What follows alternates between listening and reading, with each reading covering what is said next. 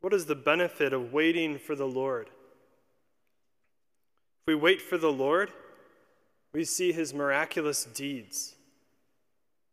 That's the benefit of waiting for the Lord. The reason Saul was stricken from being king in the Old Testament was because he refused to wait for the Lord. The reason that Moses threw down the 2 tablets of the commandments, and that we don't know what was on those original ones, that was because they refused to wait for the Lord.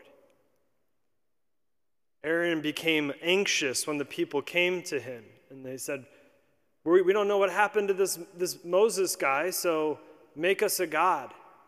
And he gives the lamest excuse in all of Scripture when he says, I threw in the gold and this calf came out. When we don't wait for the Lord, we're forced to make excuses.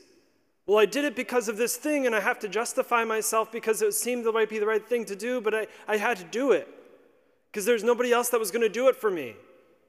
In our individualistic American mentality, it makes sense.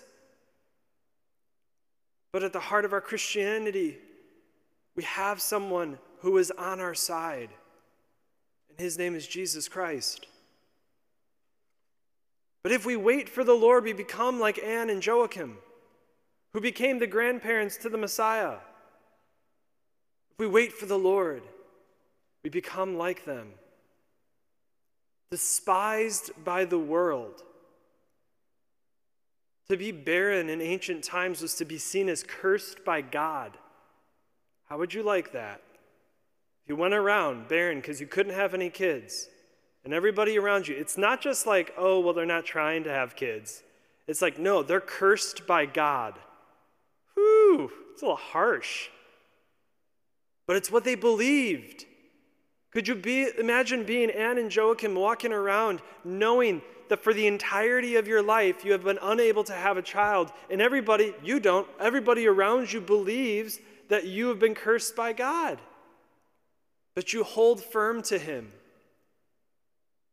And the blessing is that you are given Mary. You're given Mary.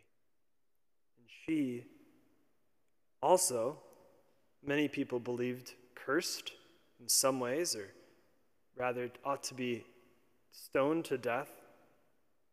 She was given Jesus. When we wait for the Lord, he's able to give us his miracles. Whether it be our family situations and our relationships that we're struggling and we want people to come back, or we just want people in our family. Whether it be our finances, or whether it be whatever situation that we find ourselves, uncomfortable as it may be, despised by people around us, or they look at us negatively, who cares?